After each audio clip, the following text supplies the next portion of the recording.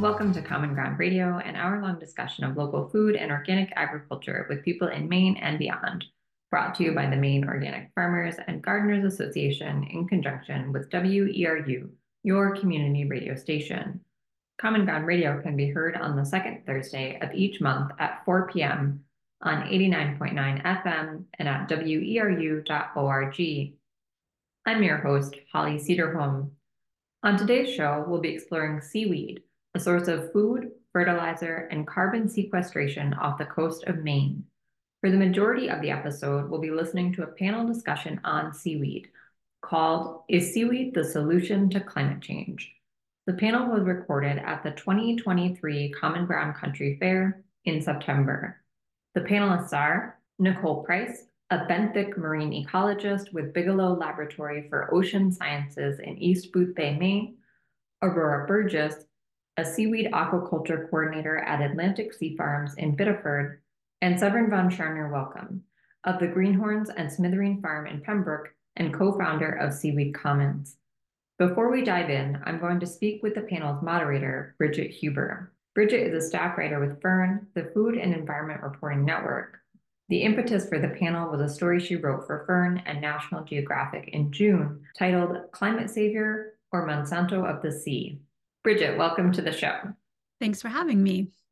First off, can you tell me a little about the impetus for the panel and the selection of the guests? Sure. The panel came out of a story that I wrote for the Food and Environment Reporting Network, where I'm a staff writer that we co-published with National Geographic.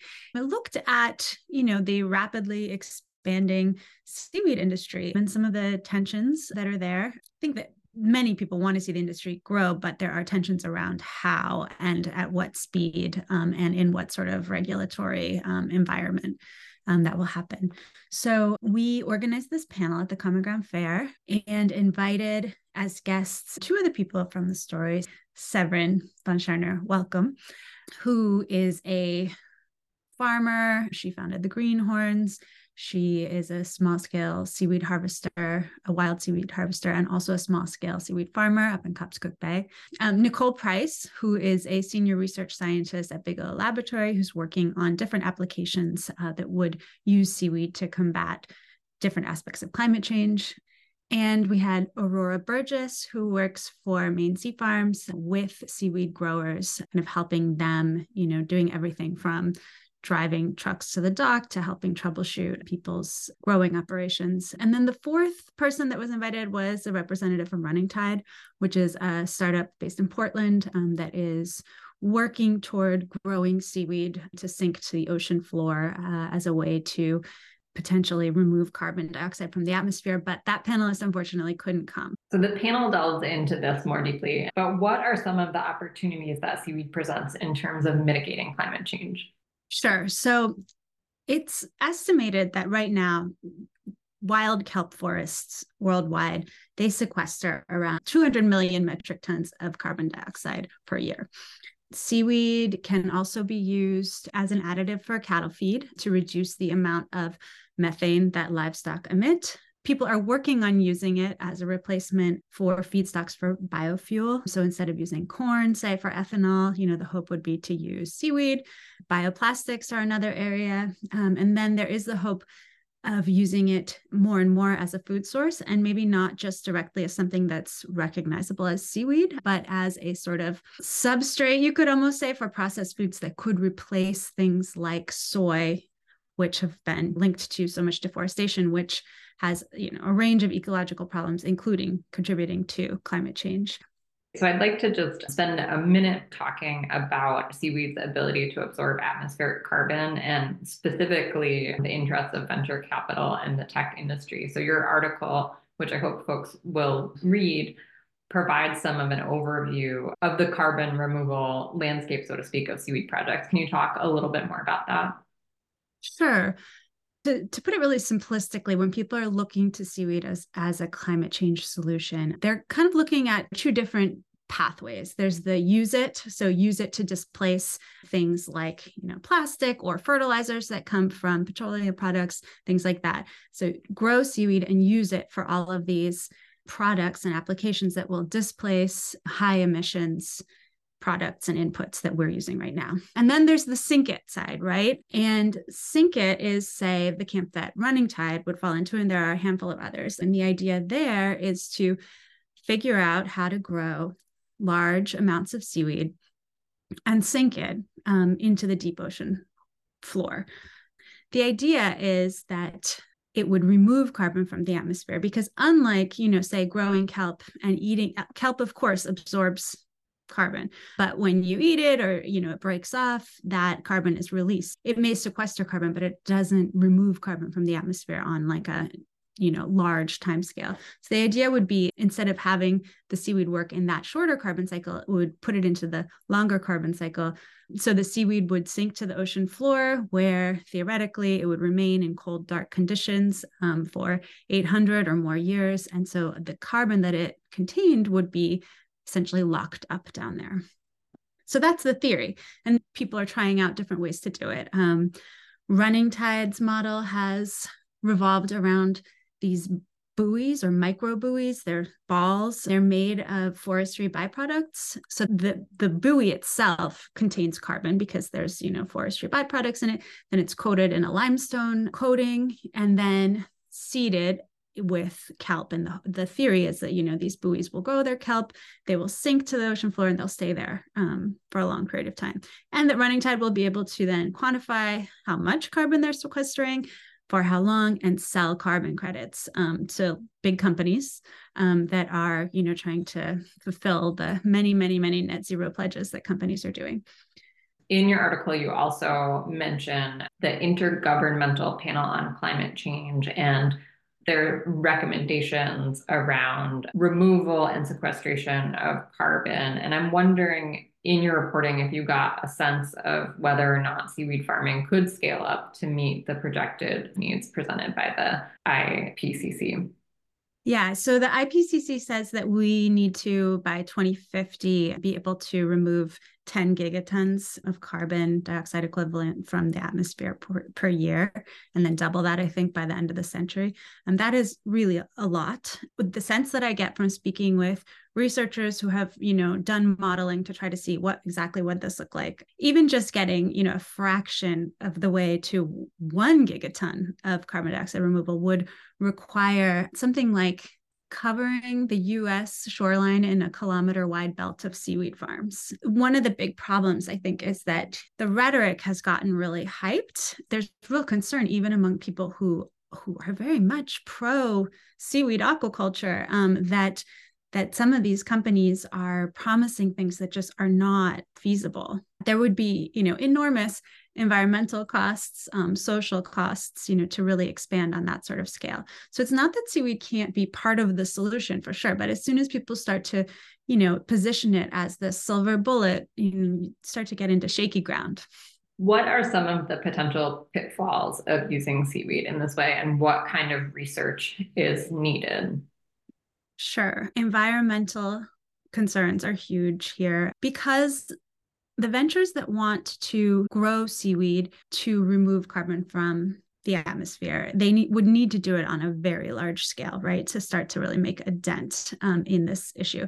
And so that would entail moving seaweed farming offshore, which isn't really something that's been done a lot. And from what I've heard, even these ventures that are, ostensibly doing it or starting to do it still struggle with getting kelp to grow reliably offshore. So what happens when you put, this near shore organism, all of the other living creatures that live on it and among it, when you transport that into the deep ocean? We don't really know. There are worries that kelp farms could outcompete phytoplankton in the deep ocean, outcompete it for both nutrients in the water and light. And phytoplankton, this is the basis of the marine food web. I mean, it could be a serious problem.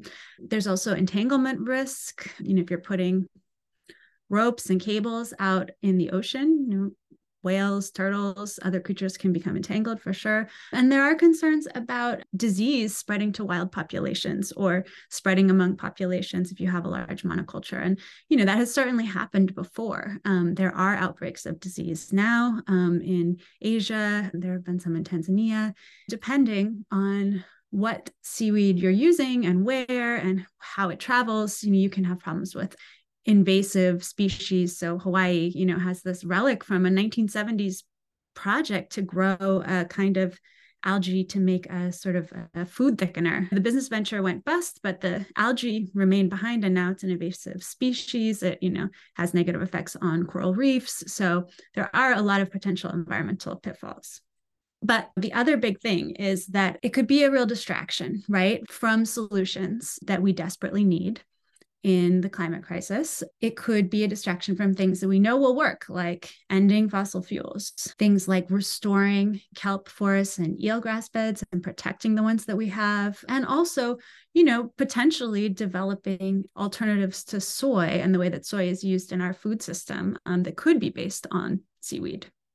Yeah, there's a real tension that's apparent in your article between what's referred to as the precautionary principle versus the duty to intervene. And while some of that comes up in the panel, some of that was missing because of the lack of Running Tide's presence on the panel. Some other things that did come up in the panel were some conflicting viewpoints expressed around things like seed sourcing and pesticide usage in seaweed. Is there anything you'd like to say about that? There was definitely conflict around that and a number of other things in the panel. The one point that I would just add a bit of context to is a point that Severin made about a lack of local control and how, there's not enough opportunity for public input on some of the decisions about granting licenses for seaweed aquaculture, for aquaculture in general. Nicole Price does make the point, which is true, that there are always public hearings associated with approving leases. And leases, tend to go through this sort of stepped process where first they're experimental and then people are allowed to have larger leases for longer periods of time. That's all true. However, I have noticed here living in the Mid-Coast, there are towns that have put into place temporary aquaculture moratoriums. And it's not because of finfish aquaculture. So this is not about salmon farms. It's about shellfish aquaculture, seaweed aquaculture, and the feeling that the Department of Marine Resources is approving 95% of leases, is approving too many of them, that towns don't have enough say over what's happening on their rivers and in their waters. I think that the idea that there is no tension around the amount of public input is not correct. I think that there is tension. Is there anything else you'd like to prep our listeners for before we turn over to the panel from the Coming Around Country Fair? I think just the one thing that struck me, and we used it as the headline for the story that ran on Fern's website, which was Climate Savior or Monsanto of the Sea. Obviously, that is a somewhat hyperbolic statement. It comes from Bren Smith, who runs Green Wave, which does a lot of seaweed and shellfish aquaculture in Long Island Sound. But embedded in that is, these real concerns around what happens as we start to farm the ocean. Are we going to repeat the problems that we see with terrestrial agriculture? So things like monocultures, corporate control, environmental harms, so there's a real sense that if we're really going to be farming the ocean, this is the chance to do it right. Thanks so much for joining me, Bridget. Up next is the panel discussion moderated by Bridget called Is Seaweed the Solution to Climate Change? Before I introduce our panelists, I just want to say a few words to frame the discussion. This conversation comes out of a story that I reported for Fern and National Geographic, and I really looked at the way that seaweed has in recent years been put forward as a potential solution to climate change. Sometimes people talk a bit about seaweed like it's a Swiss Army knife, able to absorb carbon dioxide, reduce methane emissions from livestock, provide feedstock for biofuels, and feed the world, all without any synthetic fertilizers, fresh water, or even land needed. North America's seaweed industry is tiny compared to the industry in Asia, which is much more established, but it's growing quickly. There's a lot of seaweed aquaculture happening here in the state. Maine farms more seaweed than any other state, and there's a great deal of wild harvesting happening too. There's also a lot of money coming into this sector throughout North America. ARPA-E has funded a lot of research that's looking into biofuels. That's a Department of Energy program. We have tech companies like Microsoft and Shopify spending money helping to develop some markets for potential credits based on sinking seaweed for carbon removal. And Jeff Bezos has, donated about $100 million to the World Wildlife Fund to fund seaweed research. In this audience, I think that we probably have a lot of folks who are using seaweed in their gardens and on their farms. Also, a lot of that is wild harvested. So we're going to try to talk a little bit about that today too. So we're really hoping to look at the opportunities that seaweed presents and some of the potential pitfalls as this area expands, especially with an eye to how we're looking at seaweed in relation to climate change. So with that, I would like to introduce our panelists. We have Nicole Price. She's a benthic marine ecologist at the Bigelow Laboratory for Ocean Sciences, and he's with an interest in how global change phenomenon like ocean acidification and warming can alter bottom-dwelling species interactions, community dynamics, and ecosystem function in shallow coastal regimes. She also applies her expertise to explore mitigation strategies for coastal acidification and climate change, such as blue carbon and use of farmed seaweeds. We have Aurora Burgess. She's the seaweed aquaculture coordinator at Atlantic Sea Farms. She has a background in aquaculture research and education, helps to support Atlantic Sea Farms' network of farmers with everything from technical assistance to teaching how to seed and harvest, even picking up harvests at the dock.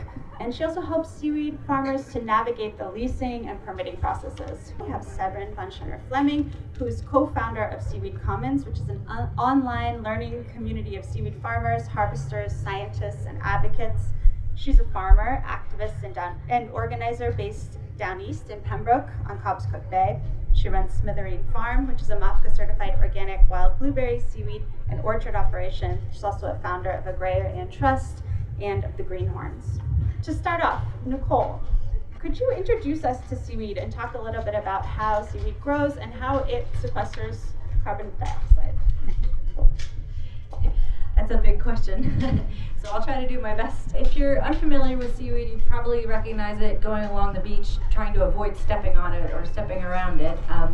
But seaweed's very common. It's broken up into three major groups: browns, reds, and greens, and we have about 250 species of seaweed along our coast of Maine. Seaweeds are not plants. They're in a completely different phyla, but they still perform similar functions where they absorb nutrients from the water column and they absorb light as well as carbon dioxide in order to perform photosynthesis. Their structure is very diverse, but basically is broken down into the portion that's called the blade, which is similar to the leaf, but that also absorbs the nutrients as well as the carbon dioxide and light. Some stipes that are similar to stems, and then the holdfast, which looks like it's similar to the root system, but actually does exactly what its name is. It holds on to the rocky substrate, and that's really its only function. And so when we think about carbon sequestration from trees or any plants, it's really the passing of that carbon that's been fixed during photosynthesis to the soils. That doesn't happen as obviously in seaweeds, and it's why they have not been a part of the blue carbon conversation until recently. What happens with seaweeds, we surmise, although there's still a lot of research going on, is that parts of the seaweed break off naturally while it grows, and those fragments become part of the detritus that can float around in the ocean. Some of that will either get eaten, pooped out essentially, and then go down to the sediments, or fall to the sediments on its own, or to sea levels that are so low, so deep, that the turnover rates back up into the carbon system are on a 1,000-year time scale, so they're effectively removed from the global carbon system. That's the act of sequestration from seaweeds, and that is quite hard to measure, but it's some of what we're working on at Bigelow Laboratory. Thank you. Severin, can you tell us a little bit about your work with Seaweed Commons, who Seaweed Commons comprises, and what some of your concerns are? During the times of COVID, we began Zooming with seaweed harvesters around the world to discover our shared concern and the kind of thematics of our concern. A lot of small seaweed harvesters of limu in Hawaii, in Norway, in Ireland, in Scotland, in Maine, in Alaska. All of us talking about what we observed just from our little harbors with our own eyes, since the conference scene was shut down by COVID, and not all of us are the best at wading through scientific papers. Interacting with people who interact intimately with the intertidal on a daily basis, who are passionate and who are very observant in this, glistening wonderland of algae. became a way of kind of forming a set of principles that we compiled in a position paper. It's called A Precautionary Approach to Seaweed Aquaculture, which has many of the members of Seaweed Commons as signatories. So we have signatories from many countries, marine biologists, natural history, humans, chefs as well, all of them interested to articulate our shared concern and our right to participate in the regulatory environment in a commons. So as you well know, the oceans is a commons owned by us all. It is not private property, and so all of us are stakeholders in the rulemaking process for how our oceans will be cared for and used. In Maine and in many other places, the decisions are made, in fact, by lobbyists and by industry, and that is unfortunate that we don't have enough listening in that regulatory process. So part of the purpose of gathering and putting all our voices together was to say, we must be heard on this topic. So I'm coming from Cobscook Bay, which had 27 canneries in the 1800s and into the 1900s. Now there are 0 canneries. And that's a community like many of the communities where beautiful, pristine waters and forests come to the sea, where seaweed can be grown that's healthy and delicious and good as fertilizer and good as food.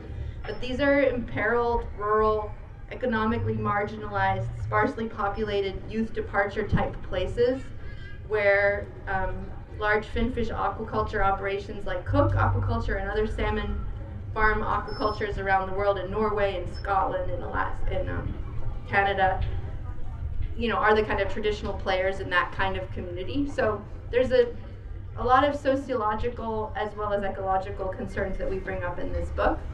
Mostly, I'm a passionate lover of seaweed, eater of seaweed, sharer of seaweed, fertilizing gardens with seaweed, and it's out of love for this, our shared ancestor. All of us terrestrial life forms have as a shared ancestor this amazing algae that produces 80% of the oxygen on Earth, including the microalgae, and is a shaper of the marine environment, a host to so many hundreds and thousands of species in our coastal environments, this like rich tapestry of the undersea forest that is one of the most productive ecosystems on Earth that we have a duty to protect. And so I just want to say it's love and it's fierce for many of the people in the Seaweed Commons. Thank you for taking us into that underwater forest. Aurora, I'd love to hear a little bit about Atlantic Sea Farms and, the farmers that you're working with. Many of them are growing seaweed in part because their own livelihoods, right, have been impacted by climate change and by environmental change. So could you tell us a little bit about your work? So Atlantic Sea Farms is a vertically integrated, woman-run, regenerative aquaculture company. So we work with about 30 fishermen farmers. So we work with lobstermen or marine businesses mostly to grow kelp in their off-season. And the reason we reached out to fishermen was because in the last few decades, they've seen a lot of their fisheries disappear. And we've got about one big fishery in Maine, and I think you can all guess what it is. It's lobster. So we work with lobstermen. They've got the boats, they've got the gear, they've got the infrastructure and capital to start a kelp farm.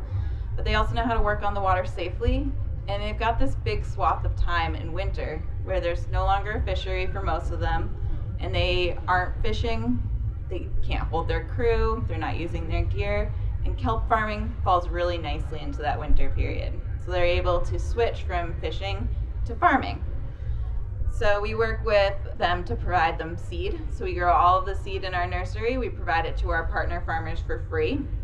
And then we give them a pre-season guaranteed price of what we will pick their kelp for up at the dock. We drive them down, we pick it up in a refrigerated truck. So it's a lot like fishing for them. They don't have to worry about where it goes afterwards. We'll take care of all of that. But we have a huge focus on good food should do good. We want to make sure that we are paying our farmers a good price, that they know we're going to be there at the end of the day. Things like COVID aren't going to trip us up and make us disappear. It's that stability that we're really looking to provide. And additionally, seaweed's a nice future prospect for a lot of our farmers, because as we see winters get warmer and we see the water get warmer every single year, that's going to start affecting lobster, unfortunately, mostly larval lobster. And and most likely will change how fishing looks in the next few decades. And it'll also change how seaweed farming looks, but there's ways to change and adapt and diversify, and we're hoping that seaweed can start to fill that niche for them. Great. And just to stay with you for a sec, we're in an interesting moment where there is this industry that's being built, people are doing all this work, but we're all operating within this environment of extreme uncertainty, right, about what's coming environmentally. And so how could seaweed farming change in the near future or further off? And how do you sort of both work to prepare farmers and also, help them adapt as things keep shifting? There's a few things we're looking at. The big ones are we are looking at diversifying our crops, just like everyone looks at diversifying crops as seasons get shorter and things change. So species diversity, right now in Maine, there's a few species grown, but the big one is sugar kelp. Sugar kelp is the vast majority of what's grown. Skinny kelp's probably number 2, a little bit of like ribbon kelp after that, but it's pretty much all kelp's being grown. A lot of other seaweeds are wildly harvested. So we're starting to look at other species of seaweed who might do better in warm water, might do better in shallow water. Different things like that might do better with more energy as we start getting more winter storms because of climate change. And then the other thing we're looking at is something that has been done for decades in Asia, and that is starting to do a little bit of strain selection so that we make sure we're selecting for seaweeds that may be better adapted to warm water, might have a shorter growing season, be able to pack a bigger punch in fewer months, things like that. So as our seasons start getting shorter and our waters start getting warmer, we can still continue to grow seaweed in Maine. You are listening to Common Ground Radio at WERU 89.9 FM. I'm Holly Cederholm, and today's show features a panel discussion called Is Seaweed the Solution for Climate Change? The panel was organized and facilitated by Bridget Huber from FERN, the Food and Environment Reporting Network. So Nicole, I wonder if you could tell us a little bit about some of the research that you have done in recent years. Tell us a bit about sort of the scientific, what do we know about, where seaweed can be beneficial in mitigating climate change, and what don't we know? What are the questions that we're still trying to resolve? Well, as always is true in science, the minute you think you answer one question, 10 more sprout up. So there's plenty that we still don't know and that we're trying to learn. But some of the things that Bigelow's been working on with partners from other institutions across the Northeast region involve getting at the exact rate of carbon uptake by seaweeds, and especially trying to answer the question as to whether or not seaweeds can create this quote-unquote halo effect, or a buffered region of seawater that's less acidic because it's pulling the carbon dioxide out of the seawater. This is interesting to us because it could help shellfish that are co-cultured in the same location be more resistant to the future impacts of ocean acidification. And we got really excited when we started doing this work on some Atlantic Sea Farms lease sites in Casco Bay. We started in 2016, did it again in 2017 and 2018, so showed 3 years in a row that one farm anyways was able to demonstrate this halo effect was happening. The next obvious question is, how reproducible is that scenario? And so we've expanded our research to Norway and Alaska, so seaweed farming is also growing quite rapidly in Alaska. And we've had a partner farmer conduct the same research in Rhode Island. And there are instances where it's reproducible. And we're trying to understand the instances where it's not, to best guide folks where if you want to try culturing, you can affect the yields of your mussel farm as well as your seaweed farm. And for people who grow things in the ground, it shouldn't surprise you at all that growing 2 things together might give more yields than growing one alone. But it is a new concept for growing things in the ocean. Some of the other work that we're doing looks at whether or not you can measure that rate of sequestration. I was part of a group called Oceans 2050 that was run by Jacques Cousteau's granddaughter, Alexandra Cousteau. And we did research on under-seaweed farms in 24 sites around the world. I can't remember how many countries, but one of the farms was in Japan. It was a 300-year-old farm. And then we also looked at a farm in Maine. And that was really interesting because it's the first time that people have tried to quantify the amount of carbon sort of raining down from a seaweed farm and how much of it is ending up in the sediment. And once again, we found evidence that it can happen in certain locations and it's measurable, but not in other locations. And it will depend on the size of the seaweed farm, potentially the type of seaweed that's grown there, and the quality of the sediment underneath the seaweed farm. And then my third and final example of some research knowns and unknowns is the work that we're doing on what do you do with the seaweed once you've harvested it. And we are really interested in seaweed as livestock feed, particularly for the dairy industries. We're working both with organic and conventional dairy farmers to discover if you feed the seaweed to the cows, does it change their rumen microbiome in a way that reduces the amount of methane that they're burping out, which is really exciting because methane, as you might realize, is 30 times worse than carbon dioxide in terms of its greenhouse warming potential. So any reduction of that gas could be really meaningful. And for a typical dairy operation, 40% of the greenhouse gases that they're emitting come from those enteric methane emissions. So we're talking about a small change in a diet. It's just a 1% or less inclusion rate that would have a very big impact on how much greenhouse gases we're putting in the atmosphere. There's a lot to learn though about species specificity, and particularly about what we can do during the processing stage of the harvesting seaweed to increase its ability to be able to reduce that enteric methane emissions. And then finally to learn a lot about that bioactive compound and ensure that it's not coming through the milk into the food system if that's something that we're worried about. So lots of questions about that project. It's called the Coast Cow Consumer Research Project, and we have a website if you want to follow us. I do also want to ask you about something that I know that you're not involved with, but I think you have perspective to share on it. Unfortunately, one of our panelists wasn't able to make it today, who is from Running Tide, which is a startup based in Portland. It's looking at basically trying to remove carbon dioxide from the atmosphere using biomass. Some of that is woody, but eventually seaweed is part of the model that they're trying to develop, and they've actually begun to sell some carbon dioxide removal credits. This work happens, far offshore, so it's quite different than the sort of setting that Nicole's discussing, which is closer to shore. It's raised a lot of money. It's also raised a lot of consternation, I think, about worries that this work is getting ahead of the sciences, and that the science could really lead to some environmental impacts that would not be good for the ecosystems that they're operating in. So Nicole, can you tell us a little bit about that model and give us your take on how viable this is and what some of the concerns are? Sure, I'd be happy to. I think this is where Seven and I agree a lot, in that we don't want to see any unintended consequences through an excitement around an intervention that does not yet have a lot of evidence, scientific evidence, to support that it's going to be effective. So what Bridget is talking about is the idea of growing a seaweed crop, but for the sole purpose of sinking the entire crop to sequester that carbon. And we're talking then about the need to expand rapidly the size and number of farms to achieve that particular goal.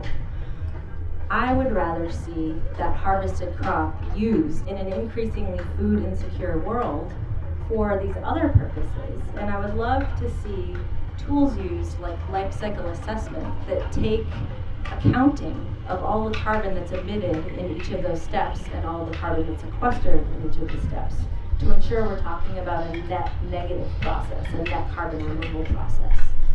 So even in our research with feeding seaweed to cows, we think a lot about what's the carbon footprint of the processing step, and what would that mean then for the total end result of removing carbon or reducing carbon emissions. The other problem with sinking seaweed in large biomasses is that we do not have any good data, one way or the other, of what that might do to the deep sea benthic habitats. There's life down there too, and you don't want to smother it either. And we also have no idea what the permanence is of that seaweed at the bottom of the ocean, or even in these shallow coastal habitats. And that's where we're first trying to develop the tools to be able to measure those changes, and then apply those tools in small process-based studies to understand those situations. Thank you. And Severin, is this something that you'd like to respond to too? I'd like to hear, when Seaweed Commons talks about taking a precautionary approach if you could say a bit more about what this looks like on the ground. So the Seaweed Commons, a big thematic is that this is a commons and that we are all beneficiaries of this world that is stabilized in its oxygen supply and its carbon sequestration by this beautiful set of life forms, these 11,000 species of algae that are growing.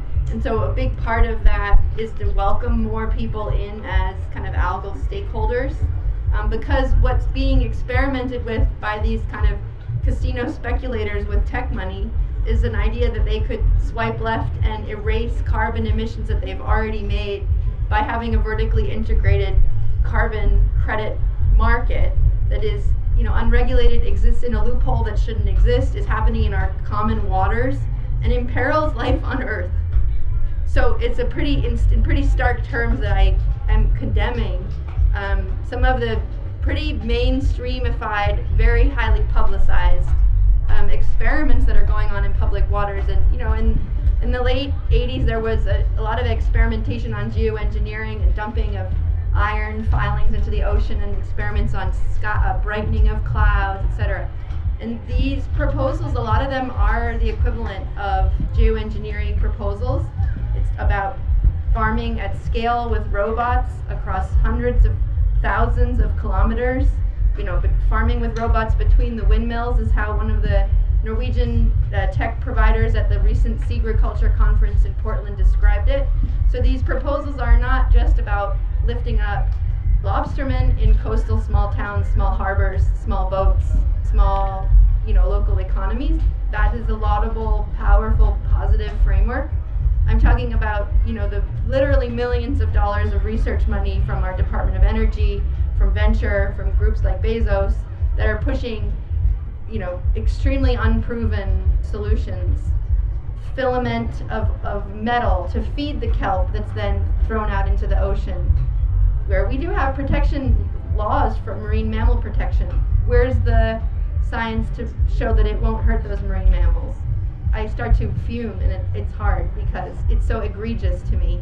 And I would just say, in that welcoming, I would love to welcome any of you who are interested in seaweed.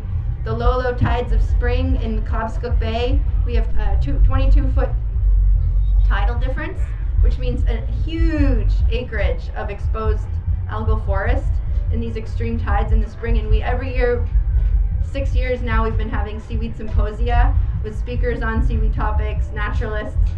The Maine Natural History Observatory has been doing baseline studies of the native seaweeds in the Maine coast, looking at the new arrivers and the new invaders, looking at how these communities are structured, just getting the baseline ecology of our coastal forests, our algal forests, is kind of the work that they're undertaking. The majority of what's happening in terms of algae in Maine isn't farmed, it's actually wild harvest of ascophyllum, which is used by many, many organic farmers under the name of kelp.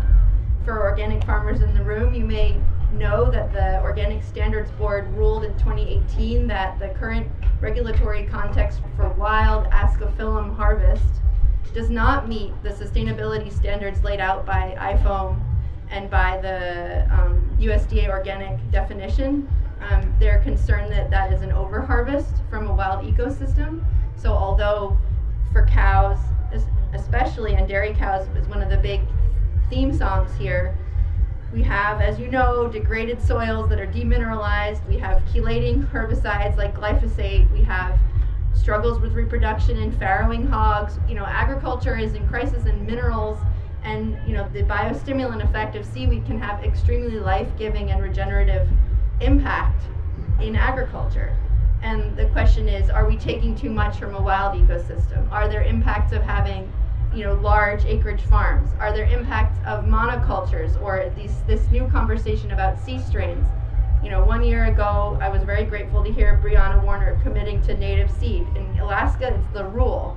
Only native seed will be farmed out of care for genetic drift from a farmed juvenile, it's a little tree plantation that you're growing, into the wild populations, where we know that in Northern California, ocean heat wave caused a 96% decline in the bull kelp populations. These extreme weather environments mean the native genetic diversity of our native existing seaweed forests need all the information that they can get from their ancestors to be able to respond to this onslaught of new pressures. And so when you're inserting then in these bred varieties, yeah, maybe they do make better biofuel, but what are the downsides in terms of the survivability for the entire ecosystem of these extreme weather events? I mean, seaweed is endlessly fascinating. The themes, that you might like to explore include looking at the sargassum overgrowth in the Caribbean, looking at the experiments with bioremediation at the mouths of rivers, and then using that algae that's being grown in the poop of humanity to do things like bioplastics. This conversation that's happening at Woods Hole about CRISPR-modified kelps being introduced into Maine waters, again, without public input, that would be an egregious mistake. The disease and pest pressure on these, new farms. In Maine, we have this lacuna snail. It's called the lacuna victa. Already the conversation is, what do we spray to stop this snail? So as agroecologists in this community of MOFGA, I think, again, I'm, as a seaweed commenter, welcoming more people, because I think coastal organizations, environmental organizations, organic farmers actually have a lot to contribute to this conversation and to participate with this seaweed sector as it evolves. In Asia, where 97% of the seaweed is created, again, 50% of the weight of aquaculture in the world is seaweed. So it's a huge production actually already in the world. We have plenty that we can know from more established seaweed economies in Asia, where plastic pollution have been a mega problem. In Korea, they have now established a bounty for growing kelp and other seaweeds without styrofoam, because their beaches are sprayed with styrofoam. As someone who lives in Cobscook Bay, where we have Cook Aquaculture, the now consolidated only actor in salmon farming in Maine, started as many farms, is now one company that operates in 13 countries.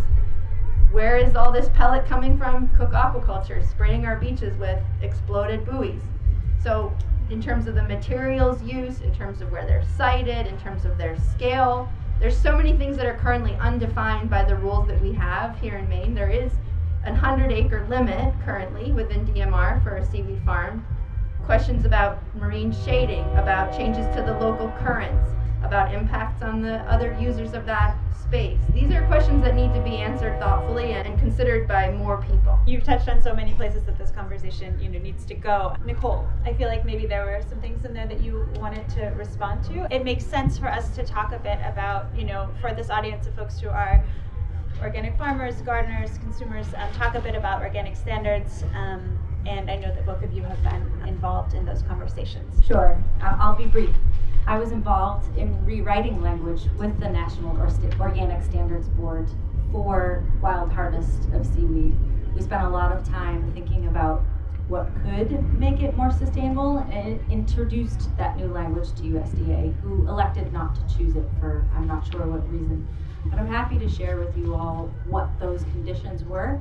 And they're in fact the same conditions that the Maine wild harvesters already meet, and that is to leave behind fruiting bodies, the reproductive structure, to leave behind enough structure that the forest structure can remain and regrow within a certain amount of time to maintain the organisms that live within, and no bottom trawling, no just complete degradation of the bottom. So the Maine harvesters think very carefully about this too, and the Maine Seaweed Council has gotten together to write their own best practices approach, because it hasn't even been asked for by the state yet. I also want to speak to the statement of using CRISPR, or genetic modification, for seaweeds. That is not actually happening at the Woods Hole Oceanographic Institute. And what we're talking about when we talk about selective breeding is just basic put two together and see what you get, and see if it can stand the conditions that you've presented to it. The conditions that people are most worried about selective breeding for is in fact thermal tolerance, to ensure that these populations exist in the warming future. Because Bigelow and scientists there have gathered evidence that there are some species that have started disappearing from our southern coasts. We're also doing other things like trying to develop cryopreservation techniques to make sure we can maintain the biodiversity that's present on our coastlines. I guess I would just point to some of the great places to learn more on this subject. For instance, the North Atlantic Marine Alliance is called NAMA. They just took lots and I think hundreds and hundreds of surveys on their kind of aquaculture with values report, exactly to be constructive in defining, well, what is the kind of aquaculture that is nourishing, enhances regional food security, respects local ecologies, respects the people involved. Another wonderful network is called the Local Catch Network that's very active here in Maine. Slowfish USA as well as internationally have focused a lot on this topic. EcoTrust Canada and the Suzuki Foundation and Hakai magazine out of British Columbia have been major voices. So British Columbia and Washington State have experienced pretty intense pressure from finfish aquaculture, from salmon farms for a while now, and some of the people who have been signatories on Seaweed Commons have been studying sea lice and the spraying of pesticides onto these farm-raised fish for decades. Those places, British Columbia and Washington State, are now shutting down salmon farms in their waters because those impacts have become unendurable. And so the salmon farms are looking for new places, and Maine is one of those places. I think it's important to keep salmon in the conversation with seaweed. A year ago, the conversation was more about integrated multi-trophic aquaculture and this idea that the seaweed would clean up the manure of the salmon, and this kind of beautiful closed loop diagram that you might have seen in big magazines in the United States. And that conversation has gone away in an interesting way. I wonder if it's because it's kind of not proven viable. The researcher of Woods Hole who came to the Seagriculture conference in Portland in March, he was saying, come on DMR, you need to let us bring these new strains into Maine waters. Maine's gonna fall behind Alaska. We're gonna fall behind other states. We need to be open to these bred varieties. And so currently Maine says you can only farm seed that's gathered in Maine, and that's a question that's being pushed. It's a question that needs to be discussed more, so I think that's a good thing we should keep doing. Today on Mofca's Common Ground Radio at WERU 89.9, we're exploring seaweed as a solution for climate change with a special broadcast of a panel discussion facilitated by Bridget Huber from FERN, the Food and Environment Reporting Network. The panel was originally held at the Common Ground Country Fair in September 2023. Nora wants to respond to some of this, so here you go. So on the seed thing, as Severin said, seed has to be collected from Maine and it has to stay in Maine. We can't move it around. ASF, we have a more stringent model, but that's because we found that local seed grows better on local farms. I mean, think about it. If you got something out of your backyard, it's happy there, it wants to be there. It's the same with seaweed that we're finding. So that's why we've chosen to be a little more localized. But we're not bringing seed from out of state. We're not putting it into our waters. The second thing I wanted to address was on the snails. So ASF grows upwards of, our partner farmers grow upwards of about 80% of the seaweed that's grown in Maine. So a significant amount of seaweed is from our farms. About 60% of that is MOFGA certified. So we have organic certified farm seaweed. We have never talked about spraying the snails. We've never thought about spraying the snails. DMR's heads would probably explode if we brought it up. We would never do that. But we do work with Mother Nature. We're not running the game when you're working in the ocean. If you guys are farmers, you know the same thing. Like, you're not running the game. Mother Nature's gonna change the temperature. She's gonna throw a storm at you. You gotta roll with the punches, and that's what we do with the snails. Snails tend to be more prevalent on some farms, and that's why you experiment with new places. So if you've got a very snail heavy farm, I'm serious, maybe 100 yards away, they won't show up on a farm there. So it's a little bit about finding the right space, and they do become more prevalent as spring gets closer. Our farmers go out, just like anyone would check on their crops, and look at their crops a ton. If we start seeing snails, we might harvest a little earlier. Just like if you start sawing a pest, instead of spraying, you might just harvest a little bit earlier. So there are natural ways to deal with these, and we're not even thinking about pesticides or anything like that in seaweed farming right now. Just two more quick things about process for getting a lease for a seaweed farm. It is also an incorrect statement that there's no public involvement in that process. There absolutely is. For each lease application that is submitted to the Department of Marine Resources, There's a town hearing that is held where the people who are going to be affected in that area have every opportunity to present their concerns.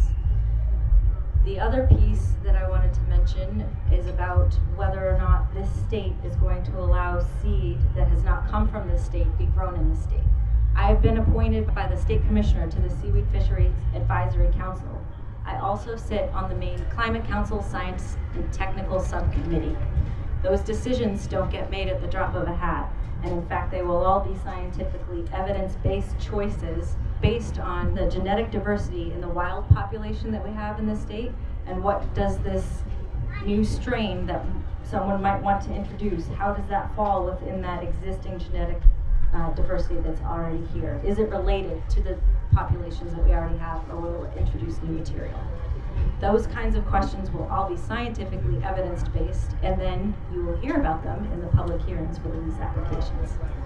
I know there are questions here. So folks who have questions, love to hear them. I actually work for Running Tide in their shellfish department, not in the carbon credit thing.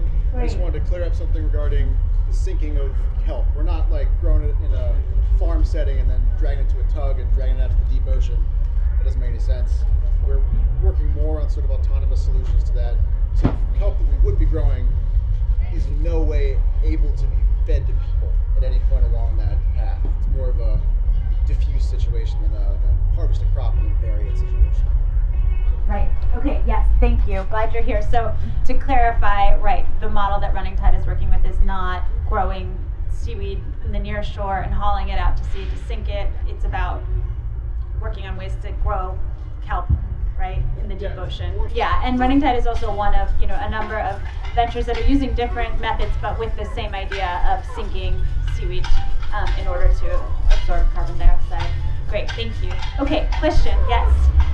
Recently decided to stop eating all ocean and all freshwater fish and all ocean fish because of microplastics and PFAS. And I'm concerned about seaweed. I've seen some tests that have discouraged me from recently eating it. We do not need any more bioaccumulation of toxic chemicals. Right, and it's a really valid, concern considering that seaweed does have this ability, right, to remediate polluted sites, right? So we know that it does have an ability to take up certain compounds. Nicole. Yeah. It's a great question. So the question was about PFAS. So Bigelow has just gotten investment from EPA and is working with the Friends of Casco Bay, and I hope I don't miss anybody. But we've just developed a new testing facility for PFAS in ocean-raised organisms. So the study right now is focusing on blue mussels as a model because it's like the lab rat for ocean studies. They are a filter feeder. They take up a lot of things, so it's not that anybody thinks that mussels is going to be any worse off with PFAS than any other organism. It's just they're a great example organism to do this research. What's that facility called? Bigelow Laboratory for Ocean Sciences in East Booth Bay, and Chris Epley runs that lab. We are also going to be offering him some samples to run for seaweed. So I don't have an answer to your question yet, other than that the testing that they've done thus far in mussels, the values are below the limits that have been set. So there's just curiosity about the mussels, but not concern that they're actually dangerous to eat. And there's no data that we have on seaweed yet. I would also say that, yes, seaweed's a great sponge, so there are other things that you could and should worry about, like heavy metals, in particular arsenic. So our coast here is, by its geology and the granite that it has, sheds a lot of arsenic into the seawater. There are two forms of arsenic that you need to think about, the organic form and the inorganic form. It's only the inorganic form that is the concerning form. Organic form is fine, it flows right through you. Seaweeds are pretty high in total arsenic, but they're actually quite low in that inorganic dangerous arsenic. And we have not measured anything above the levels that one would be concerned about in any seaweeds coming from Maine to date. We were funded by the Maine Technology Institute to get the equipment that would be necessary to do that kind of research. It's quite expensive and quite difficult to use and run and analyze. There's an interesting study happening right now with the National Institute of Science and Technology. Not all labs operate the same way. And in particular, it's not the equipment used to run the analysis, it's the digestion of the tissue in the first place. And if you want to send your seaweed to one of the produce labs that you might send your own materials to, often they have no idea how to handle that seaweed tissue, which is really hard to break down. You need to work with labs that are doing this NIST round-robin exercise to prove to themselves and to each other how accurate and precise they are at making those measurements in seaweeds. And I do hope that something similar for PFAS is on the horizon so that you can all have confidence in the numbers that you receive from these laboratories. Thanks. And did you want to add anything to that? I'm not sure how Atlantic Sea Farms is approaching this issue, or if you are. Yeah, I think Nicole answered the question great. I'm sure Thu and Nicole are constantly talking about this, but we're always looking at ways to better testing. Seaweed is so new in America that we've got more questions than answers right now, but we are working on answering all of those questions. Just a quick thought. It's a hypothesis that I'm curious about, but for organic certifications of seaweed farms, one of the qualifications is that it needs to be away from freshwater runoff. It cannot have its nutrient source from ag runoff, for instance. It might be that organic seaweed farms are sited in those places that are also least likely to be exposed to PFAS. I'm very curious about that and want to continue along that line of thinking. Okay. So I'm afraid we're going to have to leave it here. There's obviously so much more to say about this. I would like to thank our panelists and all of you for sticking with us. We just finished listening to a panel discussion on seaweed called "Is Seaweed the Solution to Climate Change?" The panel was recorded at the 2023 Common Ground Country Fair. For more information, visit the show notes available at weru.org. You've been listening to Common Ground Radio, which airs on the second Thursday of each month at 4 p.m. on WERU Community Radio 89.9 FM. Archives of previous episodes can be found at weru.org, as well as the WERU app. A special thanks to my guests for joining me today. I'd also like to thank the show's editor, Claire Boland. Stay tuned for more great programming.